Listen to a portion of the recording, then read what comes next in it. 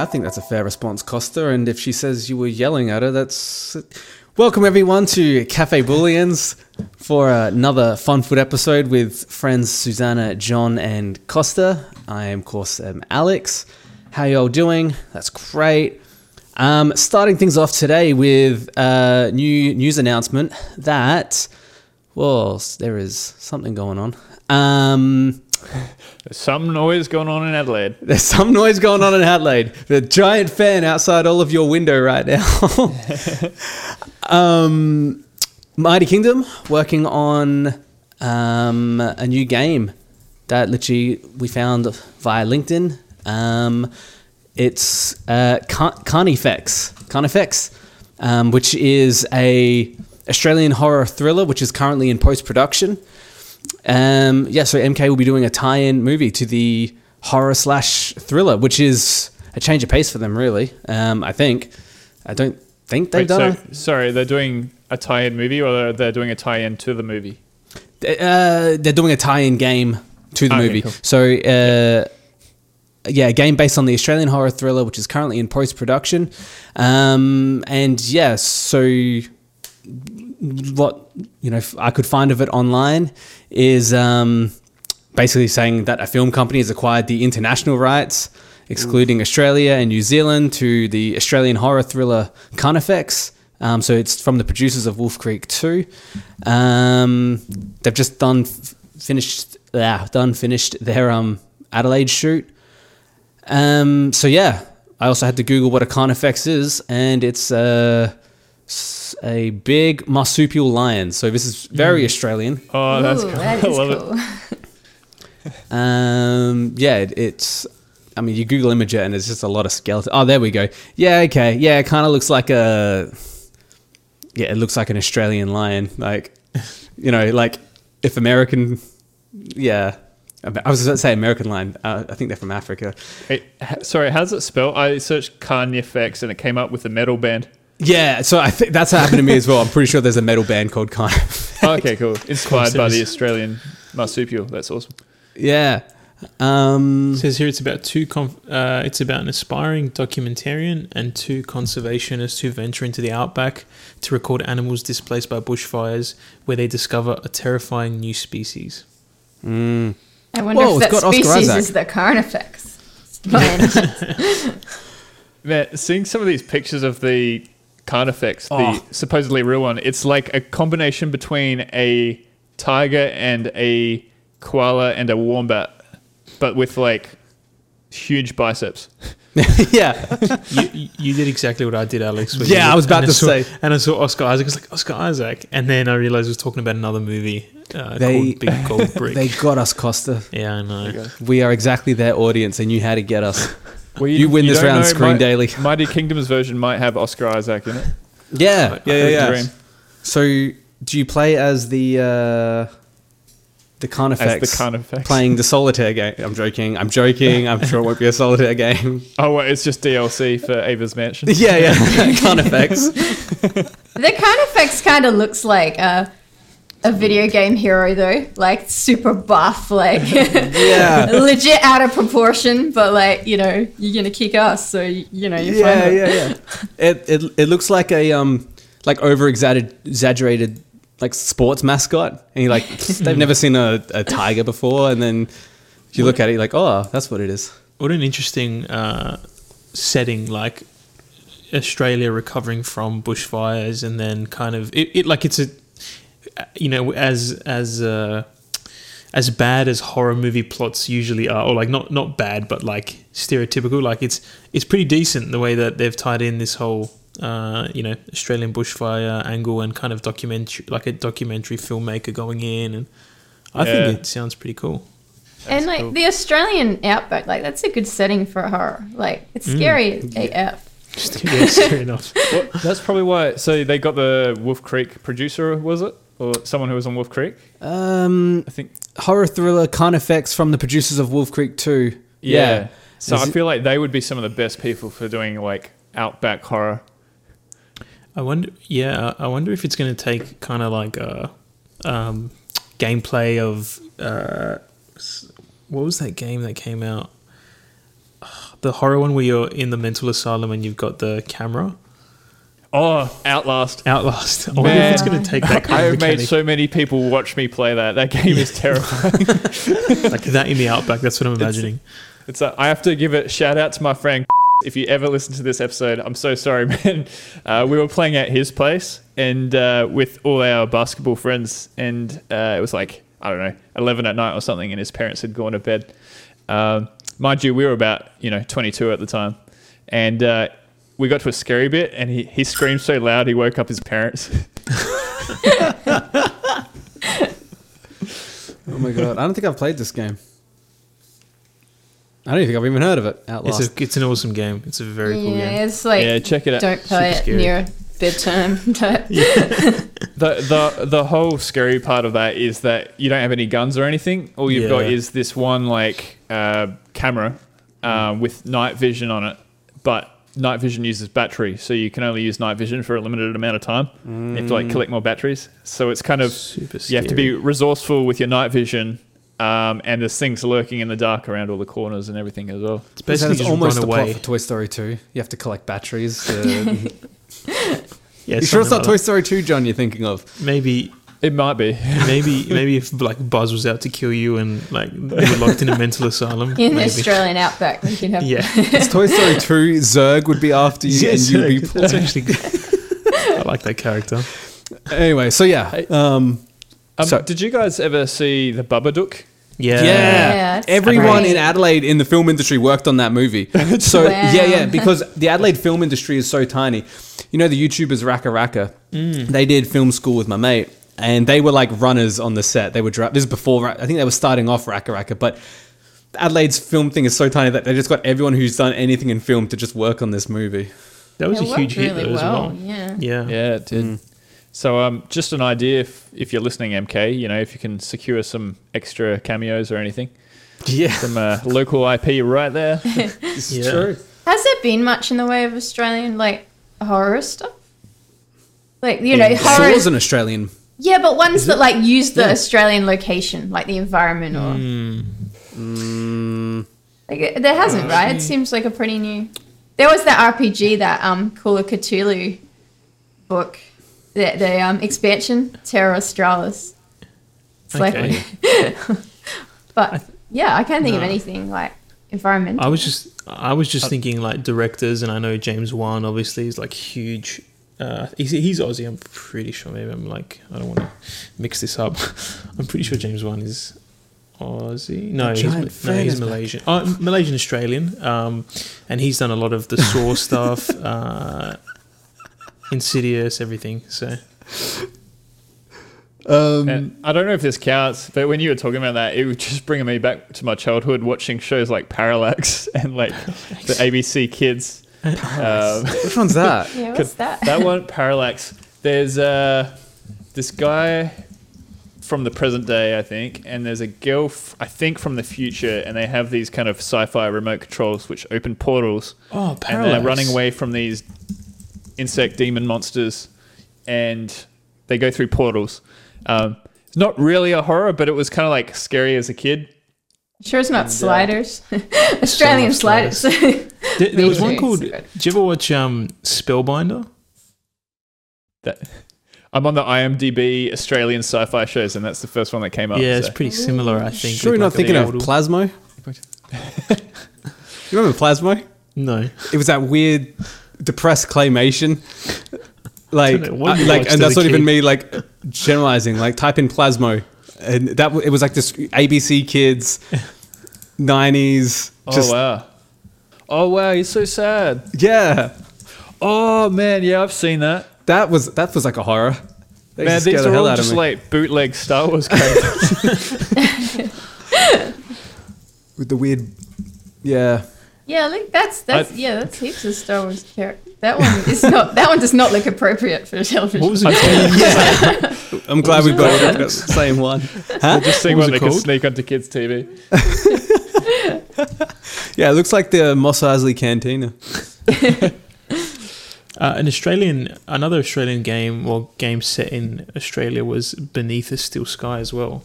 That was Was that set in Australia? Yeah, the original. Awesome. I don't know about Beyond the Steel Sky, but Beneath the Steel Sky. It says here, in Australia, the 6 states and 2 territories who have been consumed by their respective capital cities are described as city-states. So yeah, it's all set in Australia, which is cool. So even here, yeah. the larger political context of the game involves a conflict between Union City and the Hobart Corporation. The Hobart Corporation. It's classic. Was it made in Hobart?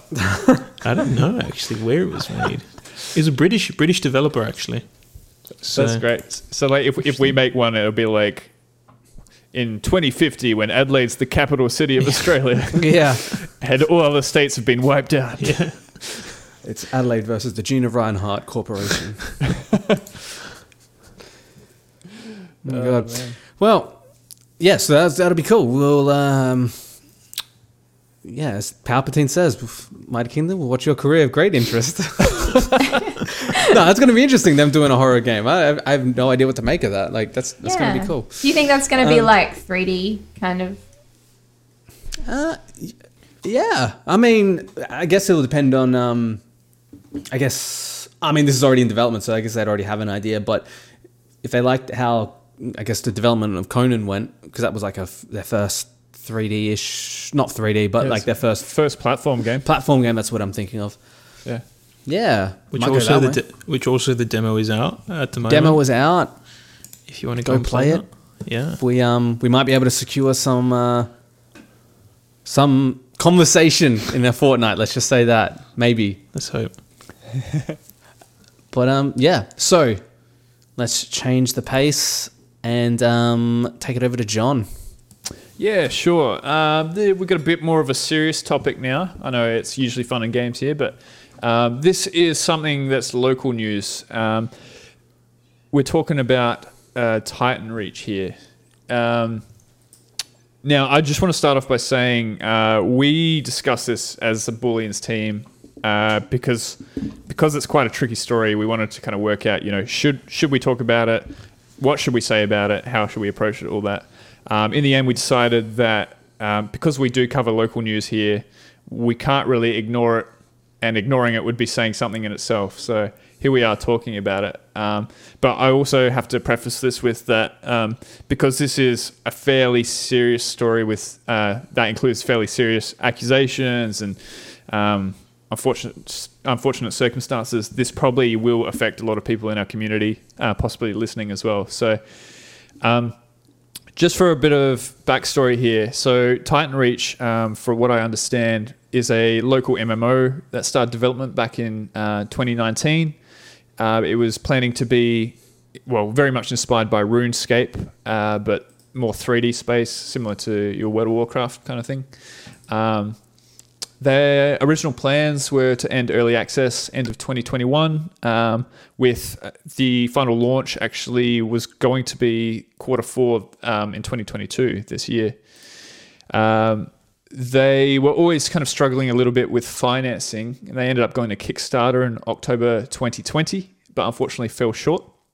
But through that, they actually managed to establish a fairly solid community.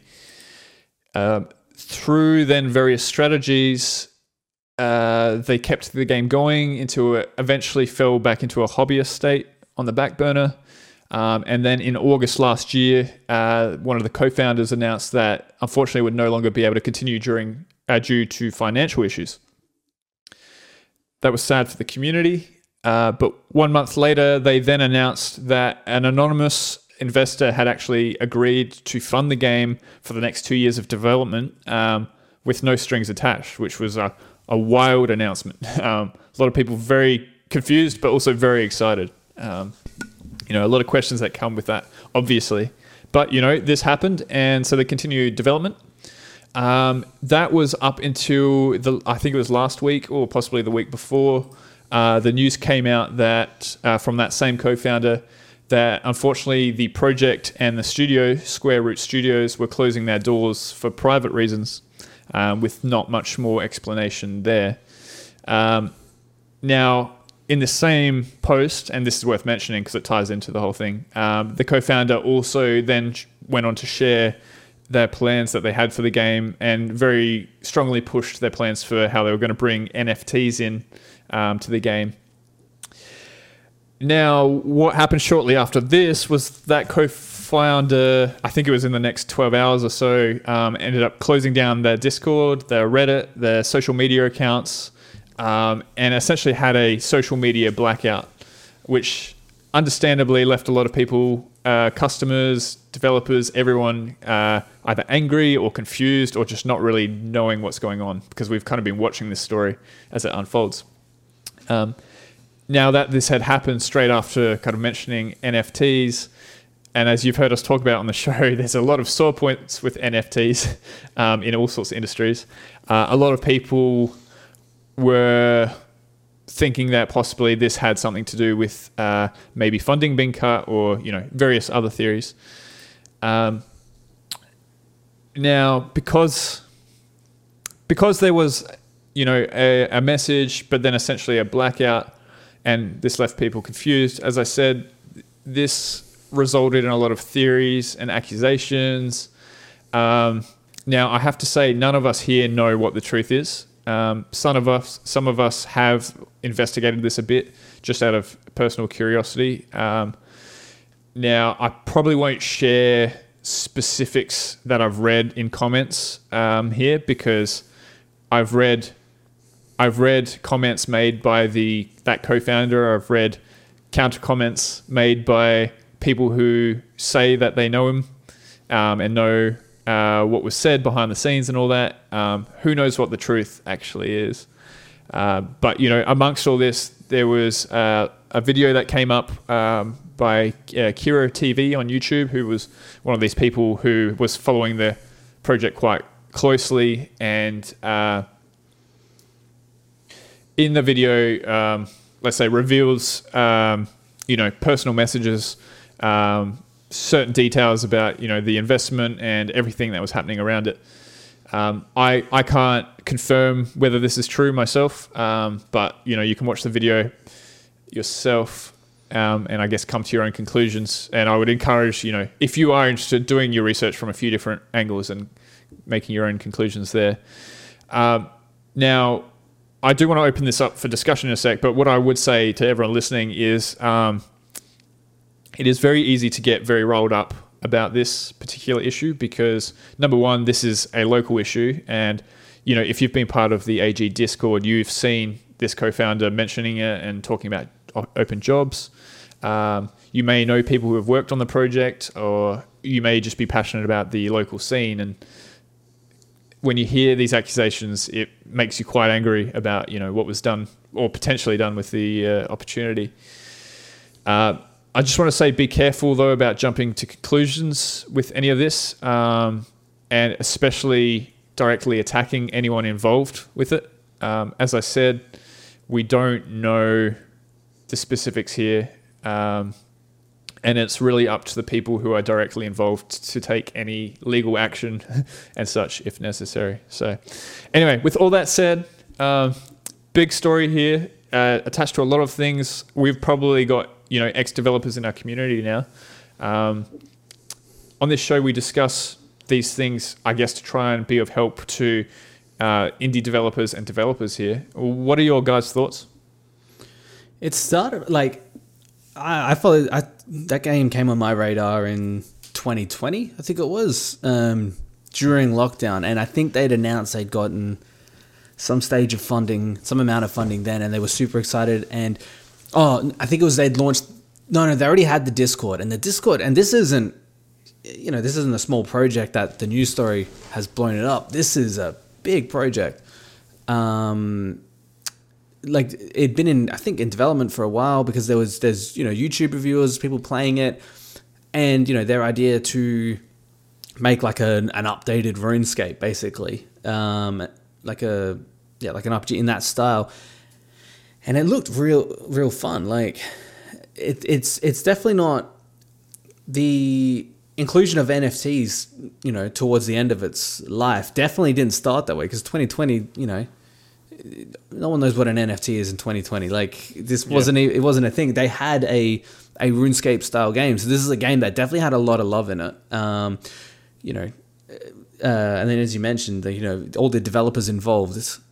There was a lot poured into that. A lot of people waiting for it.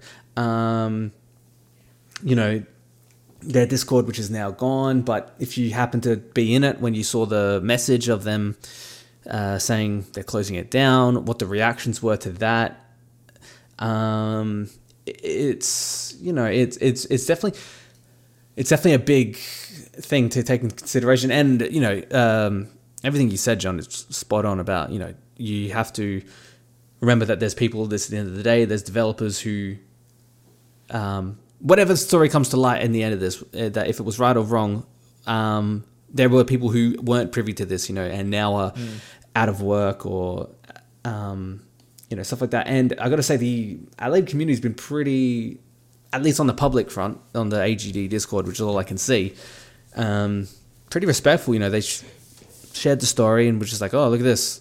And it wasn't like everyone to kind of pull back, I feel like people weren't, right? Like everyone could say, especially what you mentioned with the video with Kira TV, which people definitely did see. I was pretty happy that no one outright commented, really, you know, like they because, you know, not to say that, you know, you don't want open discussion, but people, you could just feel that people were very like, I don't have all the facts. They're very conscious of the fact that, you know, news is, I mean, Kira TV, they deal with games, so that's, you know, but traditionally games have never done well in the media, so I imagine maybe, you know, there's some pullback on being like, well, you know, how much. I think anytime any media content produces something about games in the news, I think there's always going to be pullback from other developers to be like, we're going to make up our own mind. I do think, I think the NFT part is a separate thing, because I think current climate and things like that, that almost stoles the conversation with a lot of developers. There's not rooms that go, so I didn't even see them go after that, you know. Yeah, I mean, as you were saying, and this is something I saw in comments, I joined one of the Discords, which was the Titan Reach refugees, they called it. And apparently there was several of them around. Which is such a game developer thing to call. Yeah, it is. To go to that extreme. I saw in there a lot of comments from all sides, a lot of anger. I saw some comments from that co-founder who decided to come back and answer some questions.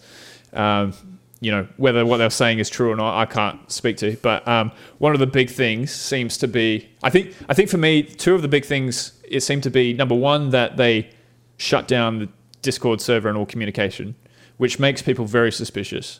However, the co-founder's response was that they had basically accidentally revealed some personal information a couple weeks beforehand, and they were getting, you know, harassed. And so then when they made this announcement, people were basically actively exploiting, doxing them and revealing personal information and, you know, threatening them and stuff. So they were in a panic, according to them, shut down everything. So, which is understandable. The second thing is that because they decided to use the closing of this and the studio as an announcement of how cool the NFTs were going to be, it put that real kind of suspicious spin on it that, you know, all of a sudden they're excited about NFTs when that was never meant to be part of the game. A game that people had invested in Kickstarter and pre-purchases throughout, and then all of a sudden they've changed the game so it's going to include NFTs. Now, the co-founder was talking about possibly, you know, refunding stuff like that, but, you know, it was never really, let's say, a consensual decision by the community. So I think there was a lot of anger about that as well.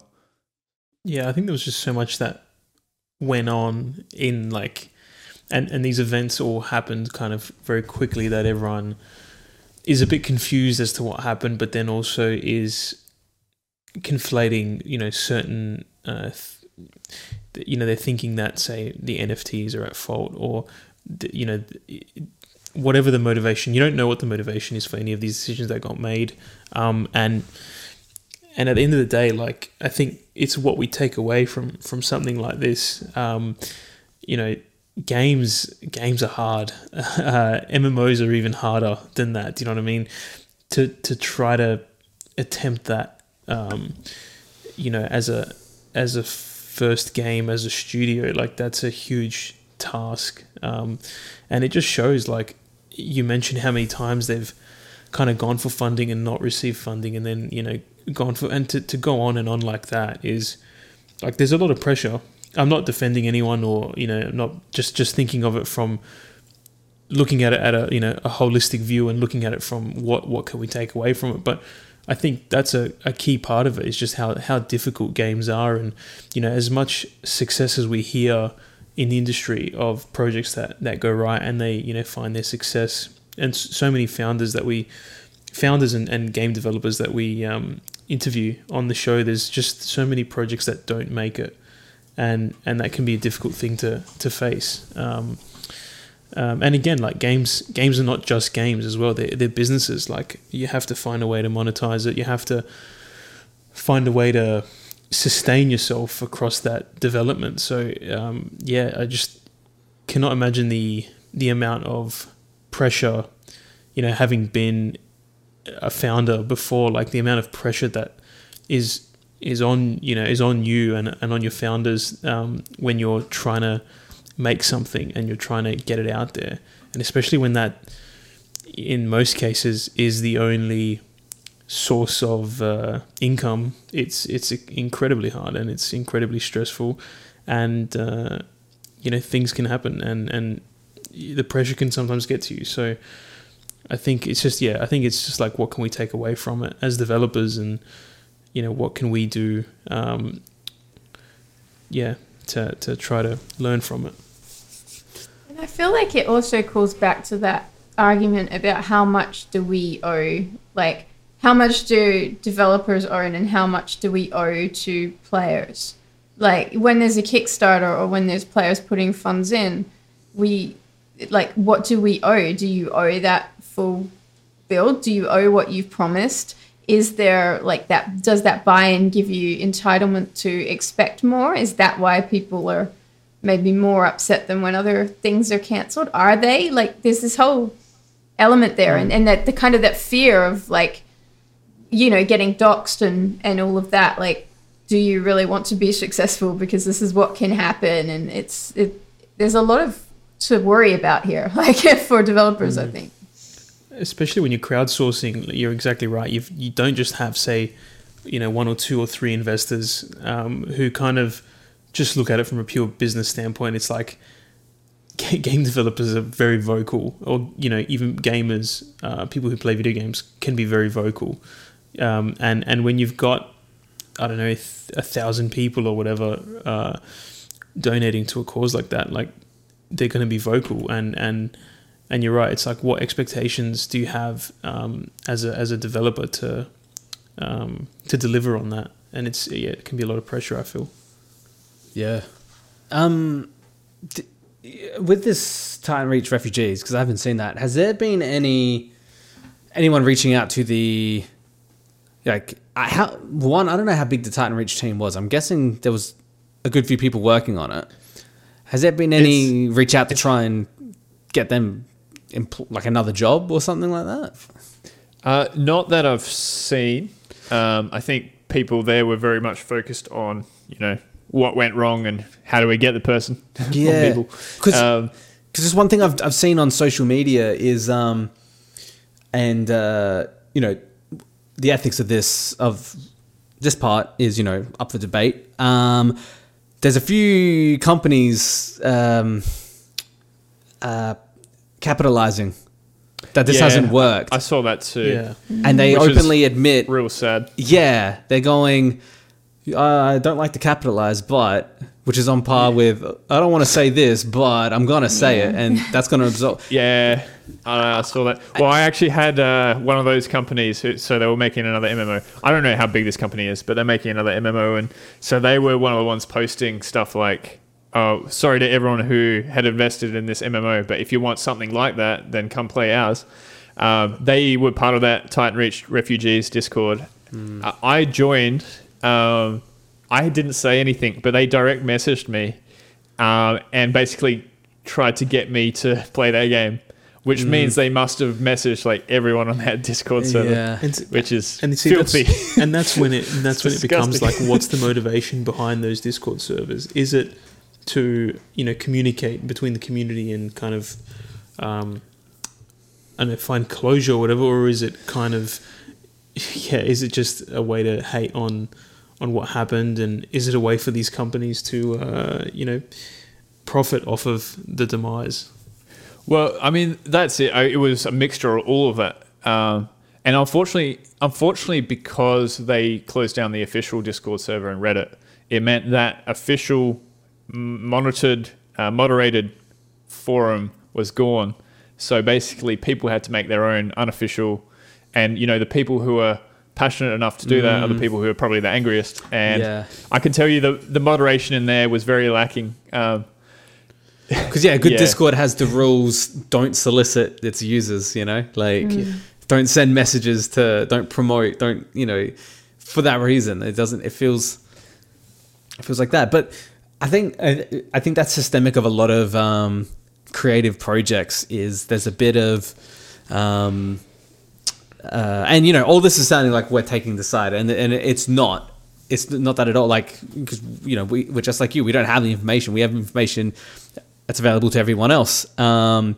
It's just dissecting everything that's happening. And one of the things that has happened is that people have started, capitalizing on this. And I think it's systemic of a lot of creative arts to invest something, and more than creative, but to invest time into something and then see someone else go far. There's going to be some jealousy and stuff like that. So there's going to be a bit of what's that German word? Schadenfreude. Where you take pleasure. Yes. They got a word Fan for of culture. it. Yeah, I knew exactly what the word was. I know the one you're talking about. I think it's this perfectly pronounced word. Nah, they have a word for it. Taking pleasure in someone else's demise, misfortune. Yeah, in their demise. Yeah. I'm not saying this is that because again, I don't have information, but there's a way things look.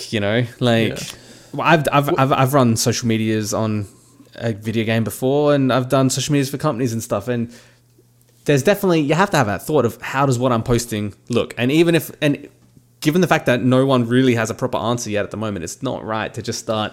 And that's why I asked, did anyone reach out to developers for employment, or they've gone straight to, sorry players, you missed out, here's an alternate? Yeah. Well, I mean, what I can say is that some things we do know, and unfortunately, I haven't seen any of the kind of reaching out to developments. Hopefully, that's happening behind closed doors, or at least people are aware of it. I haven't heard from any of the active developers on any of the Discords. I haven't been on them recently. I did see one of the ex-co-founders on there very briefly, kind of just saying a few key things from their side about how they kind of, when they left the company and how it was before a lot of the stuff. And,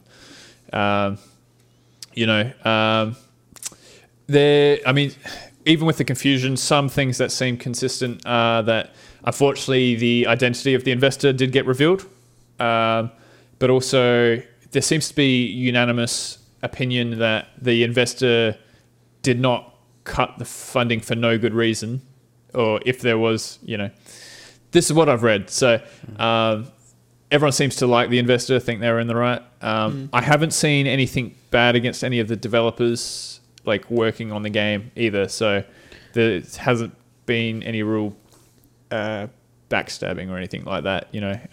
There were some internal staff that supposedly, also performed some weird scams and stuff like that. But hopefully, I gotta be careful what I say here. Hopefully, we see some kind of maybe the community picks it up and continues it in some way, because it was a good project from what I saw. It was quite nostalgic for people that played RuneScape back in the day. Wonder how much of it was done, how far along it was. There was a playable alpha, beta out for a while, which I think got released. I don't know the date, but maybe last year or the year before. And people were playing it, running around in an environment with other people. There was some basis of it there, which was pretty cool. Yeah, and there was genuine you said before, John, when this started, them reaching out to the AGD Discord saying, we've got jobs in Adelaide, artist jobs and all this stuff like that. It was a sure thing. I think everyone was always a bit I think we've had people on before who have been like, I don't know how they're going to pull this off. This is a big project. And then, talking to friends that, I didn't know this was a thing that people say, but apparently it's a thing for game developers to, I guess it's true because I wanted to do it. When you start, you're like, I'm going to create my own RPG, my big MMORPG. And that is like the most impossible game to just make. Like there's memes of that stuff, Yeah, and it sounds like the scope of this game actually got a lot bigger as well with each round of funding they got. So, I mean, I think the latest investment they got was essentially it was promised 2 years of development. They said originally, I think it was for 50 developers or something. And, there was talk about offices. It was from Adelaide, but it was like opening, down south. And, all the details like that. I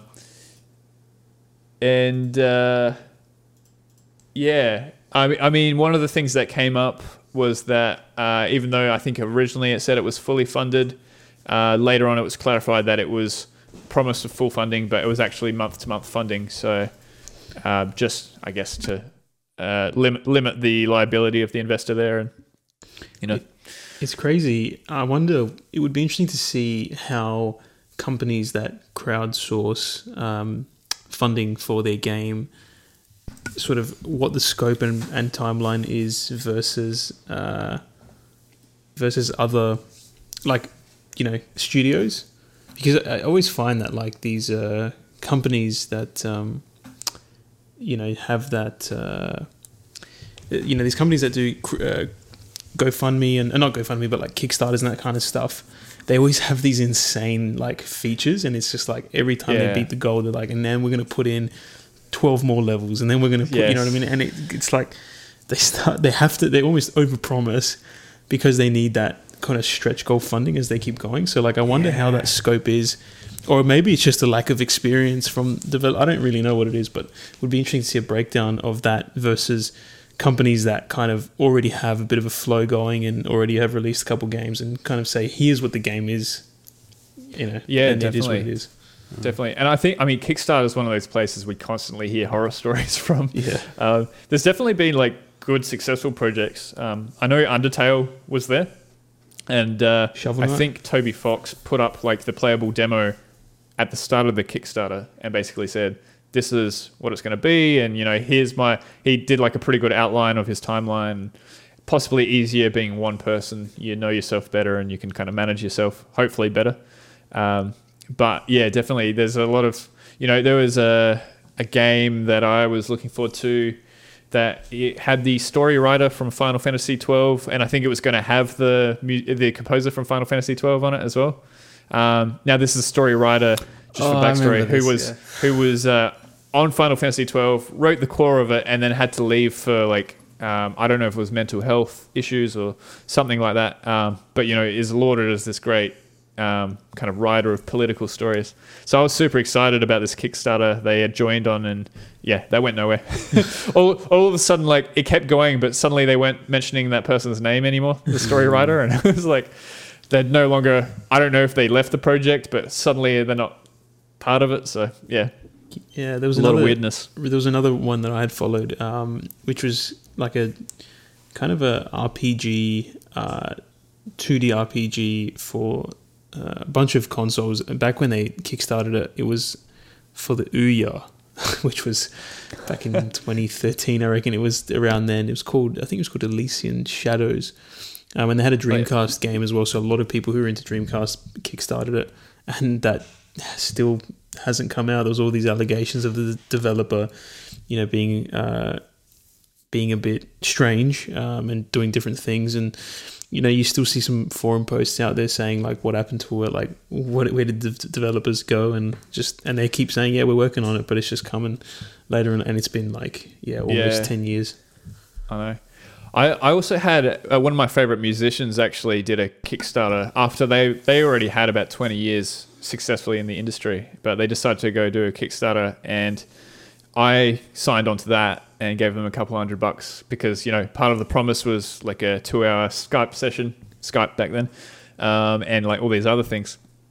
And the project slowly fell apart. It did actually happen. But like a lot of the stretch goals and kind of gifts and that Skype session never happened, as far as I know. And there were people in the comments talking about legal action and all that kind of thing. And it was only later that on Twitter I saw the musician make just one tweet where they alluded to the fact that basically they were bullied or pressured by the distribution company and various other investors and stuff into doing things a certain way. And I think they were also someone who's not the best at kind of PR. So again, this was a case of not communicating effectively with your audience. And, if there's delays and things like that, I mean, you have to explain it. Yep. If you've messed up in some way, like, it is never better to hide that.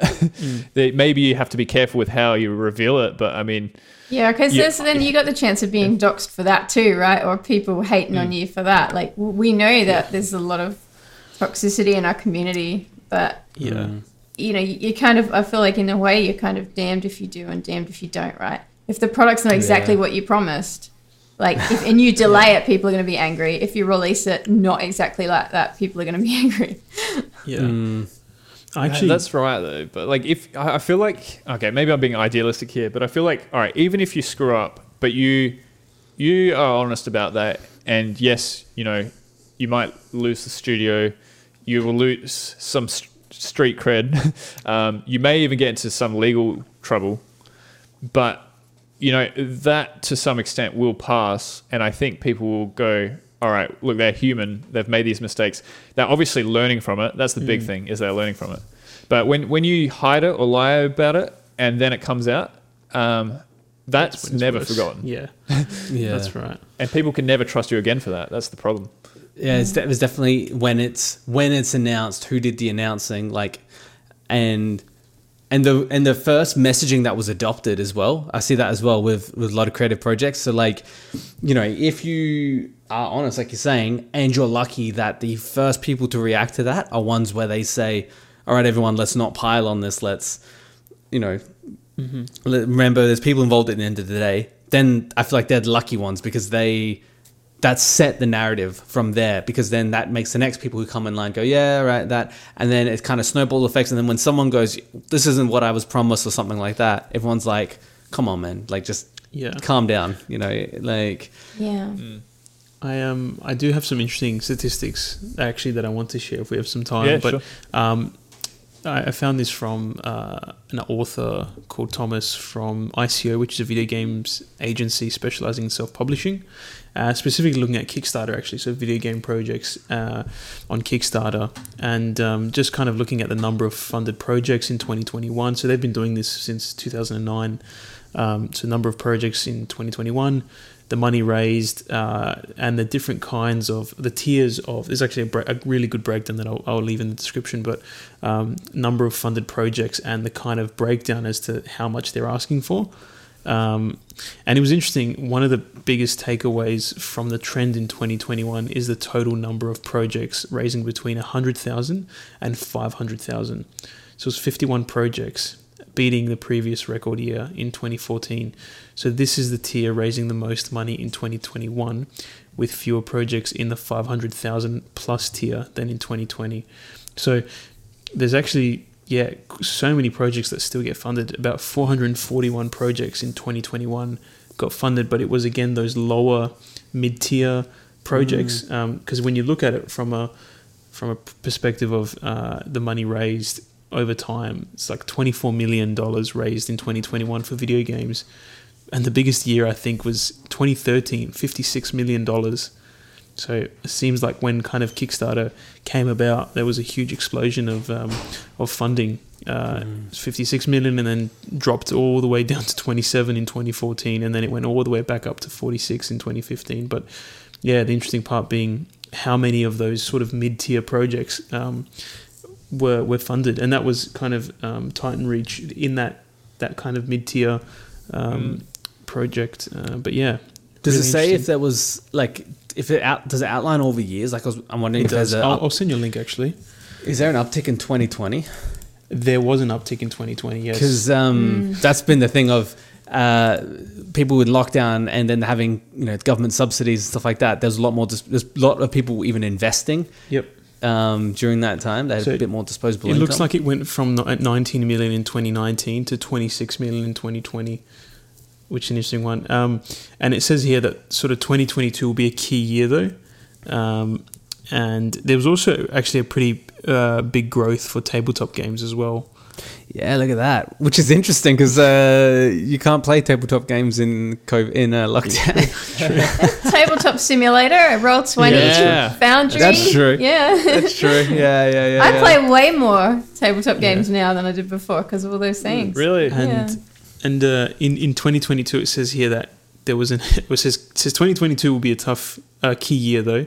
Kickstarter's announcement that it is developing a protocol on the blockchain has been met by serious pushback from creators and backers alike, with the game ecosystem being very vocal about their discontent, which we've spoken about on the podcast.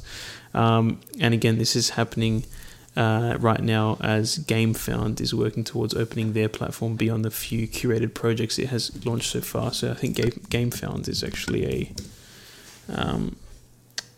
crowdfunding project. A crowdfunding platform as well, which I'm not sure if that's on. I think that's largely tabletop games actually. So I'm guessing it's a pretty successful tabletop platform for crowdfunding. I had a friend of mine raise for a successful tabletop Kickstarter. I think it was on Kickstarter he did it, and he gave me a pretty funny piece of advice. You told me this, didn't you? I think I would have, yeah. So, now I don't know if they put in a fake request or if it was a genuine request. The way it was worded was you can put in a request. So, I think whatever platform it is, there's a category called staff picks. And basically, he was like, if you happen to, something goes wrong on your platform and you need assistance, you log a ticket or whatever, like you say, I need help. So staff get eyes on your game. Oh, wow. And then they go, this actually looks pretty cool. I'm going to add it to my staff picks. And I haven't had time to pick anything else because I've been busy solving this problem. Oh my God. And I don't know how much that contributed to him succeeding. But that's crazy. Gone on to then do another one, and they've done other stuff, and it is just a hugely popular game, so they would have done it without it. But I thought that was a pretty funny tip. I thought you were going to say that they were posing as like people in the comments saying, hey, can you add this to the game? But they had already like planned to add it or something. That's not a bad idea. And then they like comment, yeah, sure, we'll put that in. Yeah. You've seen that with YouTubers and stuff, like fake comments. Yeah. In their videos, like you know those like shorts where they're like daring each other to do something. And it's clearly them that wrote it. Yeah, I love it when you see they accidentally forget to log out of their main account or whatever. You just see them responding to themselves. Oh wow, cool vid. Self-5. Yeah, but yeah, everyone do your own research on this. Make up your own mind on it. Remember that there's devs at this at the end of the day, and there's players who've been let down. And yeah, if anything comes up, we'll talk about it. But yeah, no. And even as a person who wants, if you're looking to kickstart something, always be, wary that you're kickstarting a project that might not make it to release as well. So do your research as well. And when you're a developer looking to crowdsource, which is still a really good avenue to fund your game, always just kind of think of it from how you would want to be communicated with, and being on the other side of that. So just keep that in mind. 100%. Let's change the pace a bit. Let's go a bit more upbeat. So a few weeks ago, with Susanna's help, we had the Global Game Jam held in Adelaide, and it was done online. I think we had about 13 games made for it. So we thought it would be awesome to have everyone in the cafe play a game, share the screen, Whose Get the laptop TV are we installed. using Hey, in this quick cafe? question: Did we end up getting those T-shirts? Did we get 100 people in? No, we Good didn't. question. Where's We Amelia? didn't come close. Where's Amelia? Yeah, I'm gonna call her out, and I'm gonna say, yeah, Amelia, you picked a high number on purpose. You knew it wasn't gonna happen. Can we just get one T-shirt between all of us, please? Yeah, It's just one of those super large t-shirts. I'll be the left arm, you can be the right. Costa Yeah. can be the head, and Alex can be the butt part. that is my life purpose. Yeah, make it happen, Amelia. You owe us. That's all I wanted was a shirt. But yeah, so we've got some games lined up to play through, some Adelaide-made games. I'll put my money where the mouth is, and I'll go with the first one, which is, I think your game, John. Actually, you worked on this, Chronomage. Oh, We're gonna have one of the developers this on. was a project with Sean, Patrick, Mark, and Dan Freer. Only Dan gets the last name. But which is, it was a really good team, actually.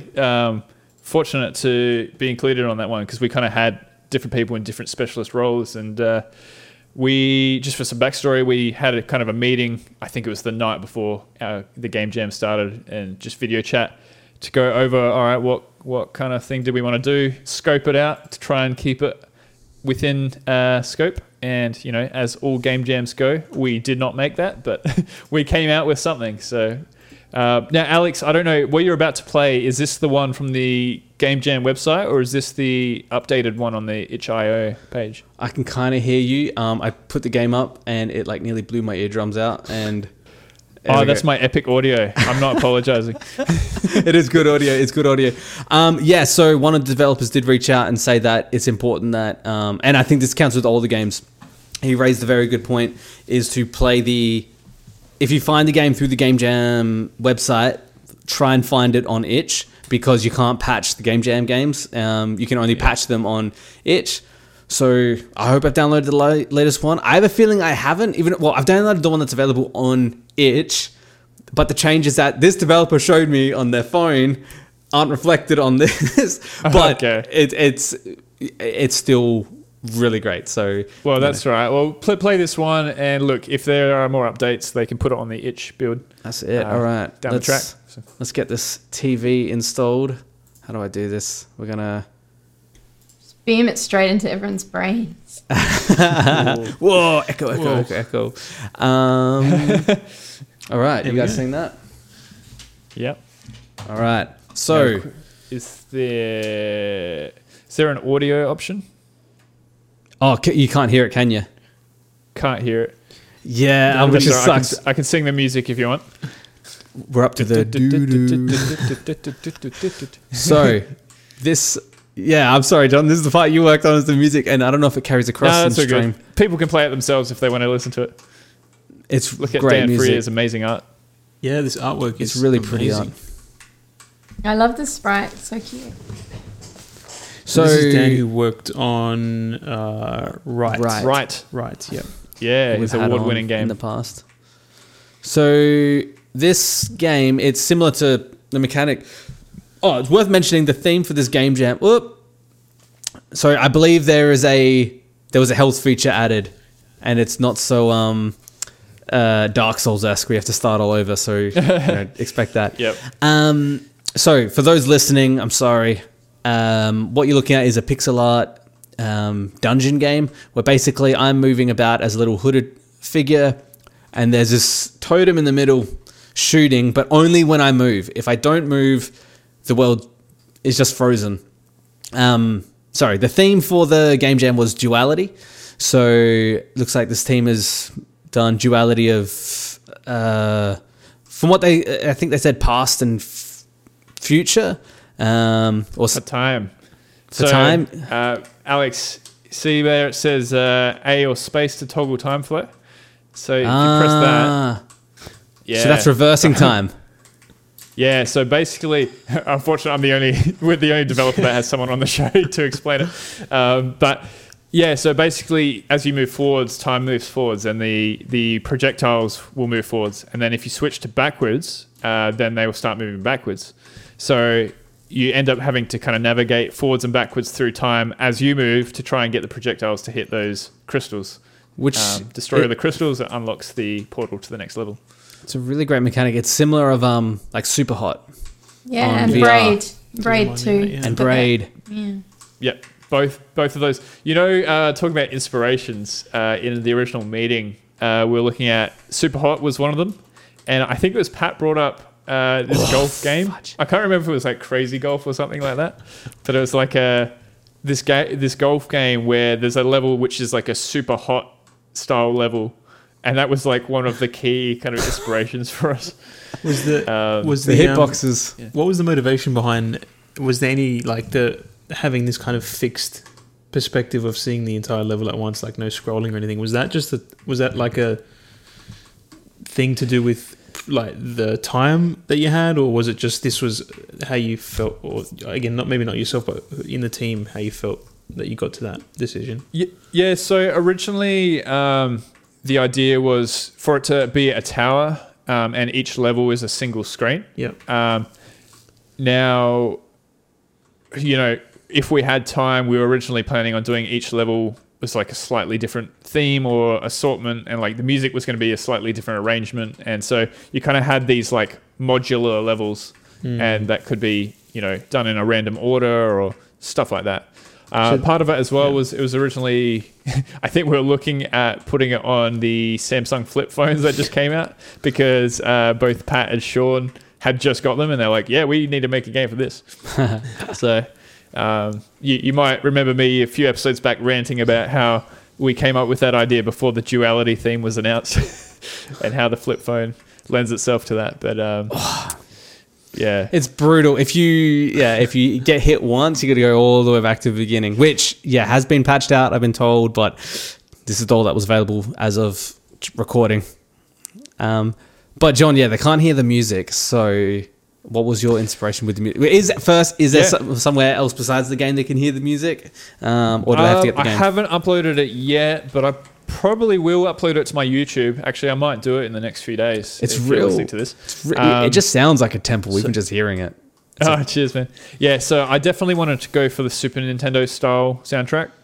For musicians out there, I was using the software Super Audio Cart, which is basically where the OC Remix guys have, because they legally couldn't just use the sounds from the Super Nintendo. What they did was they took a Super Nintendo, made their own sounds that were exactly the same, played it through the Super Nintendo, and then recorded them. So technically it wasn't stealing the recordings, but it sounds exactly like it was.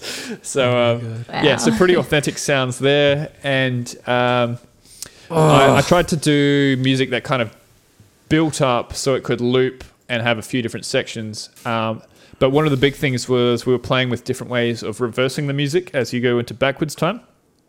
And one of the original issues we had was if you just switch and play the whole song backwards, the whole track backwards, you would keep going back to the start of the track essentially and never hear the middle.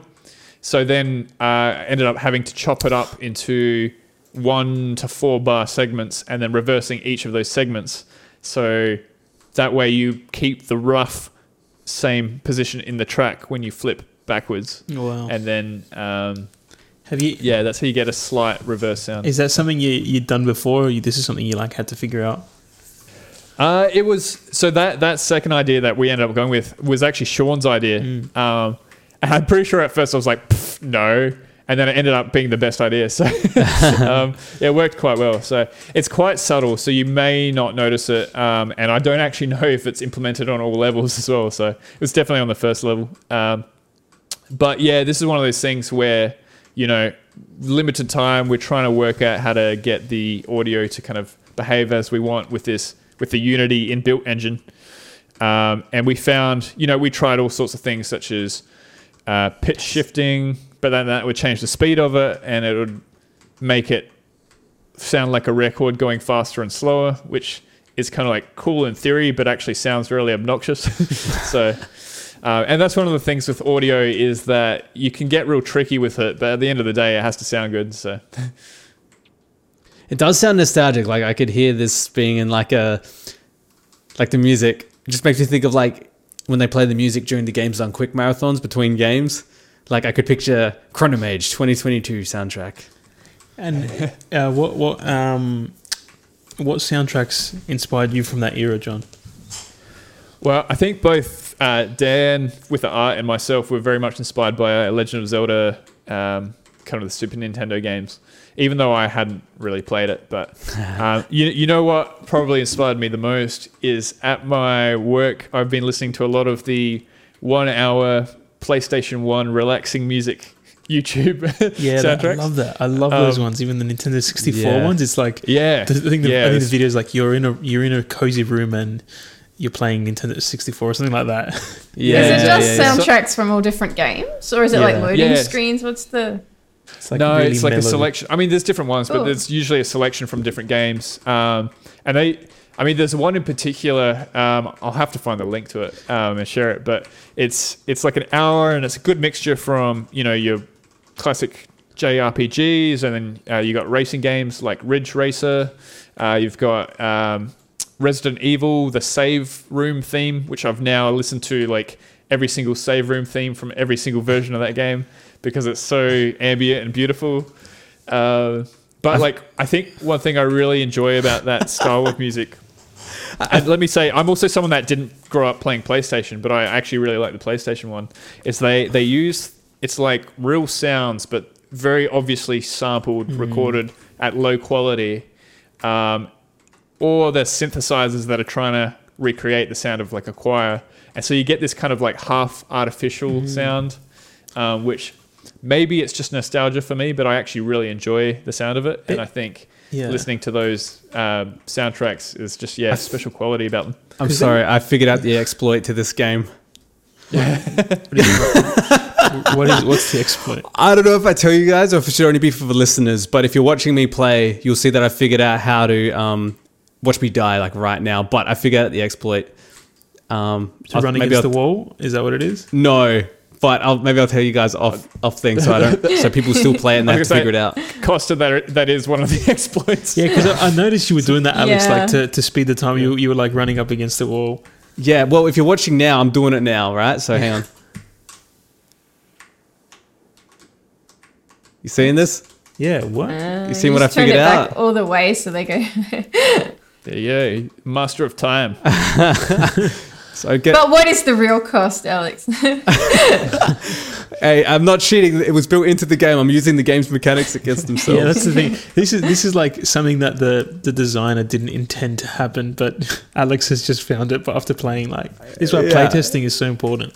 Mm-hmm. I guess what you would do is exactly, playtesting, and it's a game jam. I think what you would do then is have an overtime sort of thing. So if you've gone all the way back to 0, not have them stop shooting, you'd have to kind of, I don't know what you do then. Like what's the, like right now, what's the punishment for me to just be looped back all the way back in time and where I got my free run of the place? It should reverse again. That's the punishment. Sorry, what, Susanna? It should just reverse again. Yeah, like because then it's like, if you imagine that in real life, it would have just kept shooting. So it's doing the opposite in reverse. That's a good point, yeah. But look, I could say we were very much aware of this. I found this. Oh, really? I think one of the other guys also found this while playtesting. But as you said, 48 hours. Yeah, no, that's our biggest getting priority was your getting as much content into the game. And you guys have done so well. Like, it's just crazy. You can get something like this out in 48 hours. Like you've got a concept fully fleshed out. I mean, there's obviously things you got to work out, but you got the look and feel down. You got the mechanics.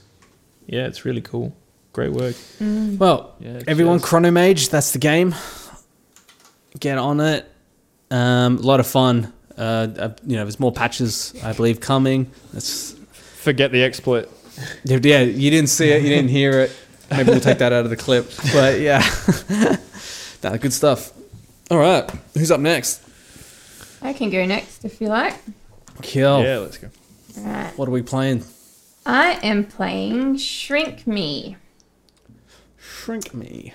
Which I will bring up a share for.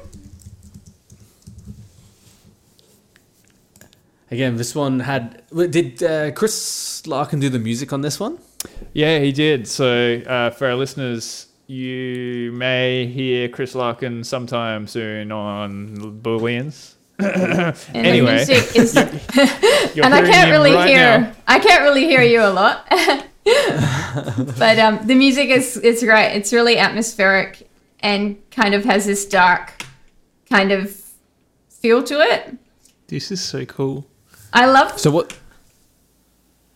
Sorry, I was just saying what's happening for people listening is we have a screen that's split in the middle horizontally, and you've got two heads, one upside down and one the right way up, and they're both running along. It looks like they're in two different worlds, and there's sharp pencils coming from right to left, and you're walking from left to right. And it looks like Susanna has control over which head to shrink. If she shrinks one head, the other head gets bigger, and you're shrinking the head to avoid these pencils flying at you. Let me read Really? the description, actually, Alex. Yeah. Oh no. So the description is two happy little people share the same mass. If one wants to shrink, then the other must get bigger. And everything forever remains in equilibrium as they trottle the skippity skip through their colourful world. But things aren't as peaceful as they appear to be. Danger looms, sharp pencils regularly attack them, trying to upset the balance. In this two-player game, you must collaborate to avoid getting stabbed by the pencils. Quick, shrink your partner so they can duck under the obstacle or jump over it. Ask them to shrink you too or you will die. Eat yummy food on the way if you want, but maybe I got a beware cherry. of the toxic mushroom and the chili. Player 1, press Z to grow bigger and shrink your partner. Press X to jump. Player 2, press forward / to grow bigger and shrink your partner, and press full stop to jump. So it's actually a two-player game that you can... I love that it's a would two-player game. Add another kind of... So you're using both But I don't know the dynamics. both ends of your We've keyboard. lost Susanna. Oh, really? Yeah. So Susanna, you're back. I don't know how bad your game over was, but it's disabled your camera now. I thought you got replaced by GLaDOS. All right, there we go. Yeah, what were you saying, Susanna? I love that it's two-player. I think that's awesome. That's a really cool take on the... Yeah. So another interesting Yeah, thing about this game awesome. prototype is that you cannot exit it. You must end task. Yes. We've seen that with a lot of the games, actually. You just Alt F4. They Yeah, should make that like a prerequisite for any upload, that you have to have a way of exiting. So I love the idea of it being two-player. So I was using Z and X to control one side, and the jump and the bigger, and then / and full stop for the other one. So that's what makes it two-player. But I love the idea. I think it would be amazing if you could have it remote. So you were playing it maybe over Discord or over the phone or something, and talking to each other about, hey, no, you do it quick, like just that kind of collaboration aspect would be so cool, and it would work so well for something like this. It's great. Yeah, absolutely. It says here the technology notes. So they use Procreate, Photoshop, Cubase, and Audacity. And the credits are Chris Larkin, Nathan Cummins, and Camille Roulier. Sorry if I butchered that. So I got a few notes from Nathan, actually, because I was asking him just before. He said, so Nathan was probably the main developer. Chris did sound and audio implementation and backup developer. And Camille, I think he said pronounced Camille. Sorry, okay. Camille, if we've said that wrong. Mm-hmm. She did the art. And I remember in a previous conversation hearing that I believe Camille is usually a physical artist. Fine artist, which probably lends itself to that style of kind of paper, Like that paper brushstrokes that are there. I love that cutout style. It reminds me of Sean Tan. It's like a children's book artist. Yes, I've seen some of that. Yeah, but the children's books are like really creepy and kind of a little bit off kilter, like amazing. And it kind of has that. And it also kind of like, if we're thinking about Australian things, it has that kind of push me, pull you feel, like with that accountability for each side in terms of the mechanic. Awesome use of the duality theme, I think, like really cool use of that theme and that design. Yeah, definitely. Another thing Nathan actually also said was originally they didn't aim for the game to be so dark. It just kind of accidentally ended up that way.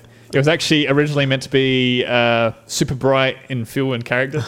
Yeah, he said that at the jam, and I was like, well, I'm kind of glad it ended up this way because it's got like this kind of limbo-y feel or something that makes it really cool. Like, just the art style sticks with you. It's very Follow artistic. the art. Yeah. Oh, nice. Awesome. All right, Costa, what do you got? Cool. Well, I was only able to play one game because all the other games were for Windows, and I've got a Mac. So I will say, Chronomage had a Mac version on itch. Everyone. Oh, did it? Oh, I didn't see No, that. but that's fine. Oh. I played Chronomage, so we're good. Look, Oh, okay. Windows, Mac, eventually Samsung Flip. Choose your platform. Yeah. So I was looking at the Global Game Jam portal. So yeah, I only found Black or White. You Decide, which is a game I think built by just says here Berry. I'm not too sure who that is, but I was able to play it online, so I'll just share my screen and go through it.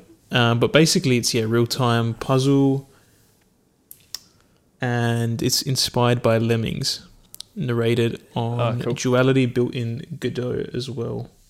yeah, and Gerard, I think, sorry if I'm pronouncing your name wrong, Gerard, but built this all themselves. Like, did everything as a one-person team. So That's Nice. really cool. Let me just see if I can get this going. Can you see that? I'll have Yes, to share it like we this. But yeah, let's go. Press enter, start game. Cool. So you basically have to hold down you're using the mouse, like your left click and your right click, and you're holding down and you're changing them from black to white. And in the corner, it kind of has the amount that so I screwed this level up, but basically the amount that you have to get into the portal over here. So let's start this one again. This reminds me of 2010 on the iPhone 3. I had this weird game, and the characters looked exactly like this, but they were orange, and you played as an orange. It was kind of like it wasn't like Angry Birds, but there was like this weather mechanic, and you had to protect the orange, and they all had faces like, this is nostalgic. Yeah, so you basically have to get all of the different these little circles Oh. into the portal. But see, there's these different mechanics here. So there's like a jump here, and it only affects the ones with the color. That's right. Yeah, that's it's it. got a Lemmings feel, doesn't it? Oh, like, no, yeah, you gotta yeah, have that's exactly these right. specific, yeah. And there's a bit of like a time aspect to it. It's like because you have to kind of hold down the right click or the left click, so you kind of have a bit of. I've screwed that one up. I don't know if that was a bug or I'm just really bad. I'm just really bad at this game. Okay. No, you look like you're doing good. So, are the characters moving themselves, or are you moving the characters? They move completely on their own, and it's just kind of your whole thing here is to. I think so. That's a mechanic I didn't know, but if they interact, I'm guessing if the black collides with the white, they kind Disintegrate. of disintegrate. Yeah, which I wasn't sure. So, for people happening. listening, it's Let's have a look. a side-on See? platformer. Yeah, I'm not sure. Your characters are these little balls coming out of a chute. They're either black or white. And you have to, follow. I mean, Costa just explained it. Yeah. I probably just missed the explanation.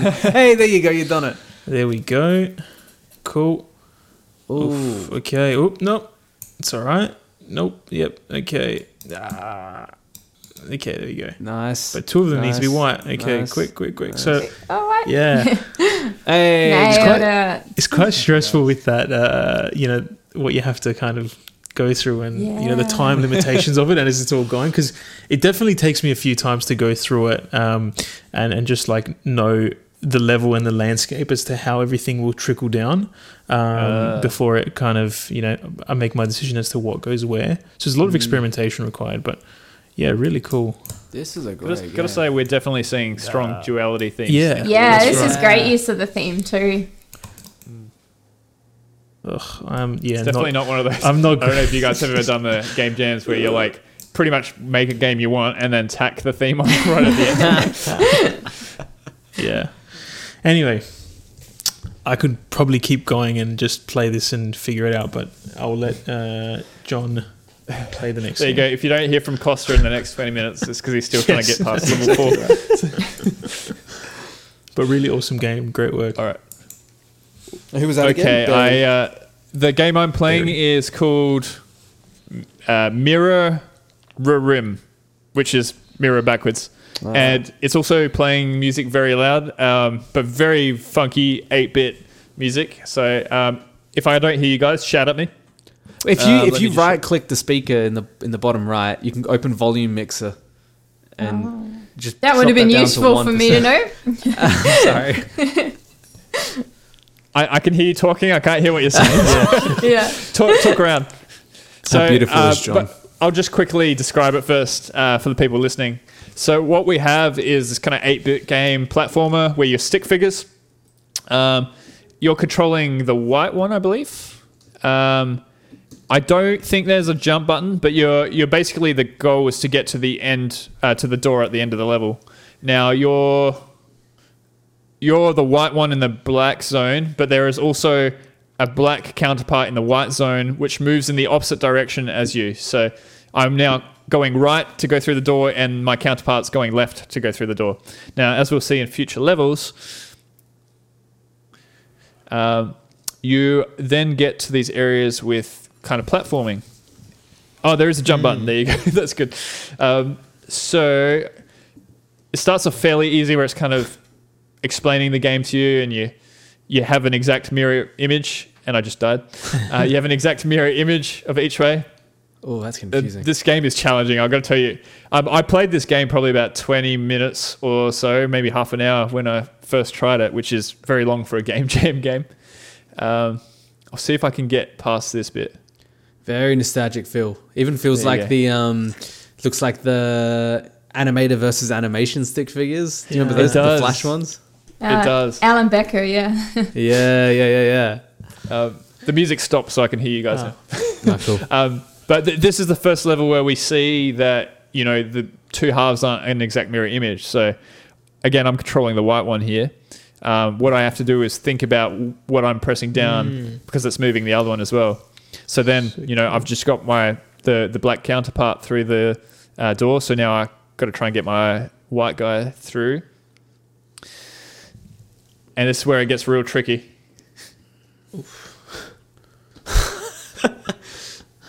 There is a beauty to watching someone else play a game. Yeah.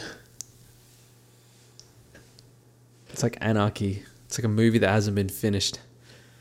So you can see, if I just follow the bottom guy, then it'll kill the top guy. So I have to, again. Oh, it's almost like a bit Don't slow. jump. Yeah, okay. That's cool. Where like one person goes into their side, and then the other one has to kind of go, oof, look at this. So these maps are getting more complicated. Right now, it's just a whole bunch of boxes that. I mean, these tend to always be kind of designed in a way where it gives you these like dead end points for one character, so you can do what you've just done, which is let the character on one side keep running in the corner, so the other one can figure it out, and then when they're done, the other one gets out, which is a good saving grace. I noticed that in a similar thing in Chronomage, like the little cutouts in the wall, so you can kind of like hide in there and run around waiting for like the bullets to disappear.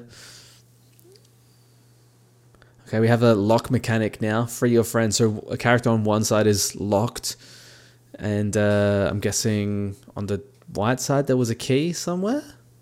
How do you, I guess you get through the door and that will unlock it.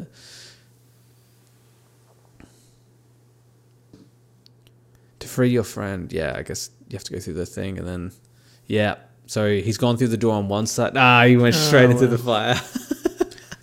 Yeah, it's because on that side the controls are reversed, so they drop down and you have to think about which way you're going to do the reverse. Yeah. That's real interesting. Really simple art style, but very like straight to the point. Like it serves it so well, and the duality theme just so present throughout it. This stuff does that. I imagine that did stuff to your brain just then, John, where like, have you heard of that dude who years ago he made a bike that if you steered left, it would move right, and then if you moved right, it would move left. And it took him like, I don't know, 3 days to master it, or I don't know how, I'm making that up. But once and then when he switched it back to normal, Did he just? It took him like months to relearn it. I don't get making that data up, but it took even longer to retrain his brain to go the right way. And they did that the same thing with glasses. So this guy wore glasses with mirrors, so everything in the world appeared upside down. And he did that for days and had to counteract for it. And then he wakes up within one day and the world seems all right, like the right way around, like his brain's compensating for it. Then he takes them off, and it takes even longer to retrain your brain. That's what that reminded me of watching you do that stuff. Give yourself brain damage or something. I gotta look that up now. When you were saying those like going left and right, Alex, that experiment just reminded me of like when you go on like settings in a game, you just invert the controls. Yeah, my son, he plays inverted all the time. Yeah. And if like you pick up a game after him, I'm like, what is happening? Like I cannot literally do. I don't understand how you can do that. But I guess some people's brains just work that way around, right? Like, yeah. So interesting. So yes, I think this thing is true. It's George M. Stratton, and this article is called "One's Laboratory and Inverted Glasses Experiment." In these experiments, he found himself adapting to the new perception of the environment over a few days after inverting the images his eyes saw on a regular basis. For this, he wore a set of upside-down goggles, glasses, inverted images. He found the sense adapted and similar over 3 days. I can't see anything about when he went back to normal. But yeah, so after 3 days of wearing inverted glasses, he could see properly. Wow.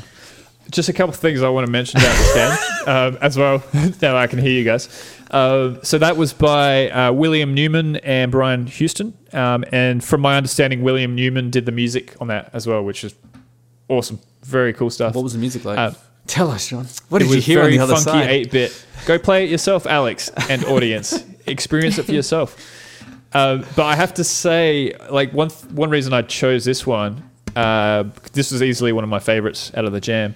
I think they took a system, they did it well. The pacing is pretty incredible considering it's a 48-hour jam. Most games only just get to the point where you have it like barely working, but this one actually had good pacing through the levels where it teaches you all the concepts as it steps through. And it actually just, for a stick figure game, felt like a polished product as well. So so respect William Newman and Brian Houston. Good job. Great work. Really disappointed I didn't see any black and white cookie games for any Seinfeld fans out there. Look to the cookie. I want to see Jerry in a bakery. Nah, I'm joking, of course. Really great job, everyone who submitted, participated, showed up, downloaded the games. You're all beautiful. All right, everyone. I think that about does it for today. Actually, I had a question. You're that kid in the class. You're that kid in the class. In the back. Yes, Mr. Costa, tuck in your shirt. That beard's too long, mate. Actually, it was around like... I don't know if we've asked this, actually, but if you could do a game jam on something, what would you want to do it on? What, you mean like in theme? Topic theme, yeah. What do you think would be a cool one? Like we just saw so many different examples of duality, and it was pretty clear, like, and cool how people did it in different ways. Like, what topic do you feel would be interesting to explore? You know what I think would be really cool? Like a family history game jam, right? Where you make a game that's like a story from your family history. That's cool. So like it could be something happened to you or a grandparent or like some weird thing that's been passed down for... Yeah. Like my family has this thing where they're all like some great something of ours was like a water diviner, like one of those people who had the sticks and like found where the water was. That's a real thing. I was asking someone about that the other day, and they were telling me that wasn't real. Yeah, no, that well, supposedly. Your grandpa was Russell Crowe? Yeah, that's right. There you go. You know, the great thing about those family history games is you could do something really horrific about your parents or whatever, but you can just be like, oh, they don't play games, I'll never know.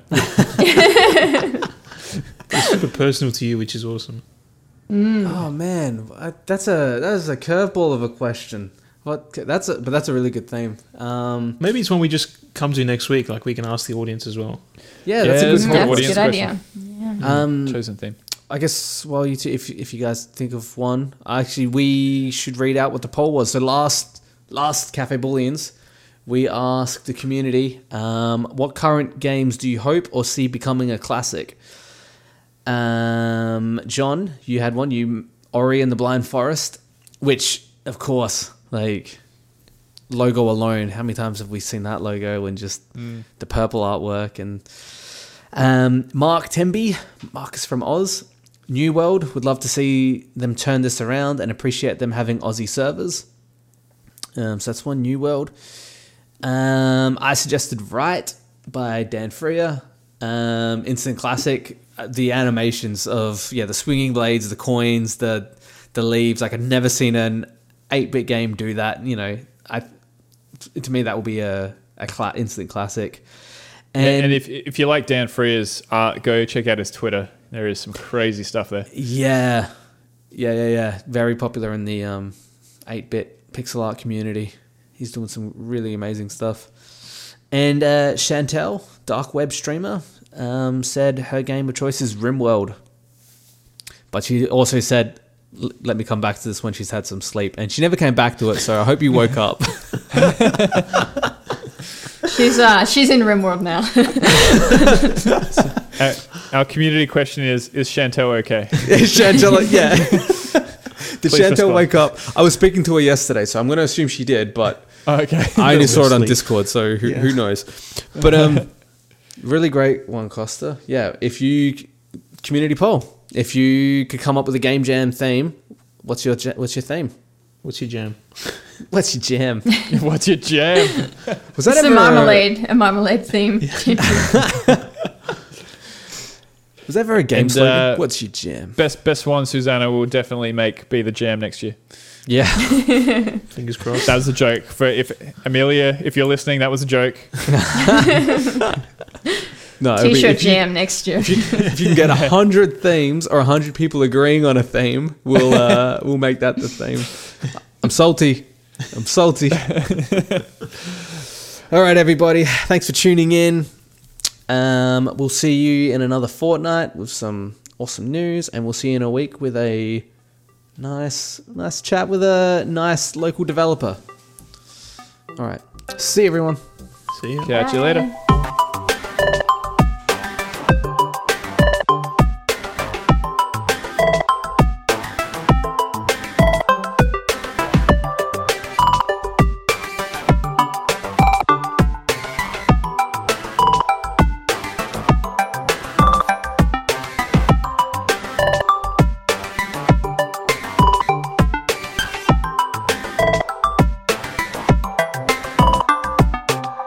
Cafe Booleans is hosted in Adelaide, South Australia.